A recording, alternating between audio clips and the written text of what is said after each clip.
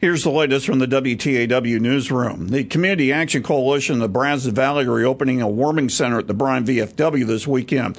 This follows having the center open for 3 days earlier this week. I tell you, it has been a blessing. Some of those individuals, they had no idea what they were going to do, and especially the women. Coalition spokeswoman Felicia Benford also says volunteers are needed to help operate the center Friday from 8 p.m. till noon Saturday, and from Saturday at 8 p.m. until Sunday at noon. A link to volunteers at WTAW.com. Current cold snap did not result in much of a change in the number of people staying at the homeless shelter at Twin City Mission in Bryan.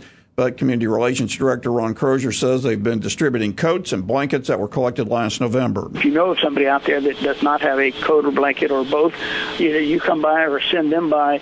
You know, I'm a parent with my spouse and 4 kids at home.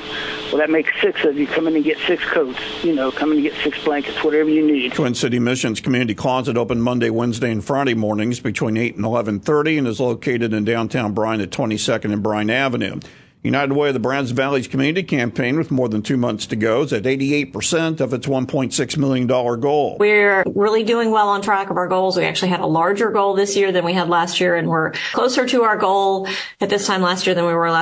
So we're pretty happy about the results so far. President Peggy Goss says United Way's Youth Leadership Cabinet scheduled their annual profit share at Doubleday's Pizza for February 22nd.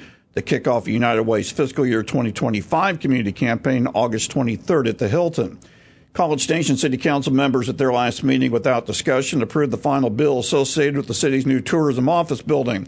The final bill returned $100,000 to the city after a $4 million conversion of a former fire station building near City Hall on Texas Avenue. Ross Bjork's in Columbus, Ohio, where he was introduced as the next athletic director at Ohio State. OH.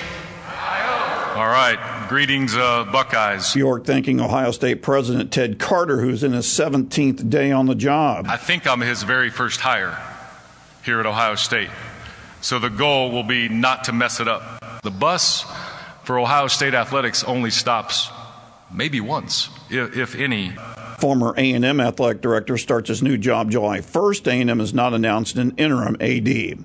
That's the latest from the WTAW newsroom.